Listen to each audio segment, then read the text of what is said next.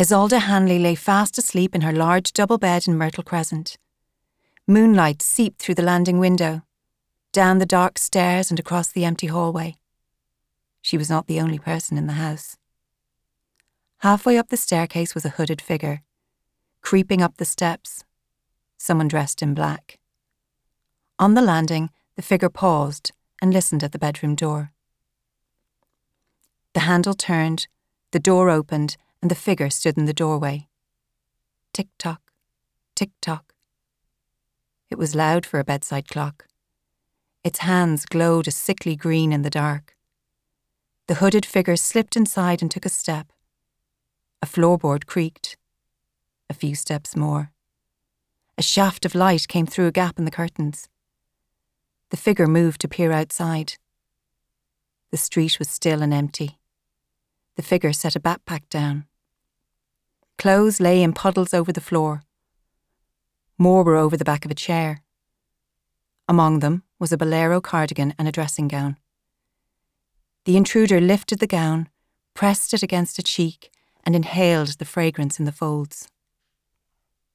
The intruder sat down, produced a flashlight and a notebook, and directed the flashlight from the notebook to the woman in the bed. The beam of light went up and down, over her bare arms, her face, down and up. It was a time to savour, a precious time. The intruder set aside the notebook and the flashlight and stroked the dressing gown as if it were a cat. It was time. The intruder made towards the woman. Her bedclothes rose and fell. In sleep, her breath was shallow. Her hair spread out, knotted and uncombed across the pillow. A cushion was held high above her head. It made no noise as it cut through the air, coming down over her face. She made moaning sounds. She flailed. She kicked. Her assailant whispered, "Something old, something new, something." Isolde's hands shot out, blindly seeking her assailant. They locked onto her assailant's wrists like claws.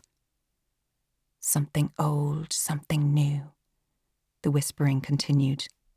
"Something borrowed, something blue." Care was needed. That perfect nose, those lovely cheekbones. Shh, shh now. Isolde's moans became a whimper. Her grip released. Her fingers loosened.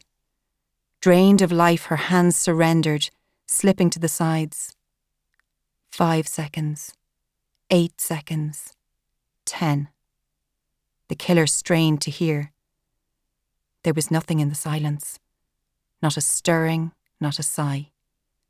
Nothing in the room but the ticking of the clock. Lifting the cushion, the killer blinked and leaned over. It was done. It had taken a bare 2 minutes. The dead woman looked strangely surprised, her mouth and eyes wide open. Tick-tock went the bedside clock. The killer stood, thinking. Tick-tock, tick-tock. Closing Isolde's mouth and eyes, the killer sank to kneeling at the bedside. A suitcase was dragged out and opened. The layers of white tissue made a rustling noise as they were peeled apart. The killer removed a dress, draped it over the chair and traced a fingertip over the satin buttons.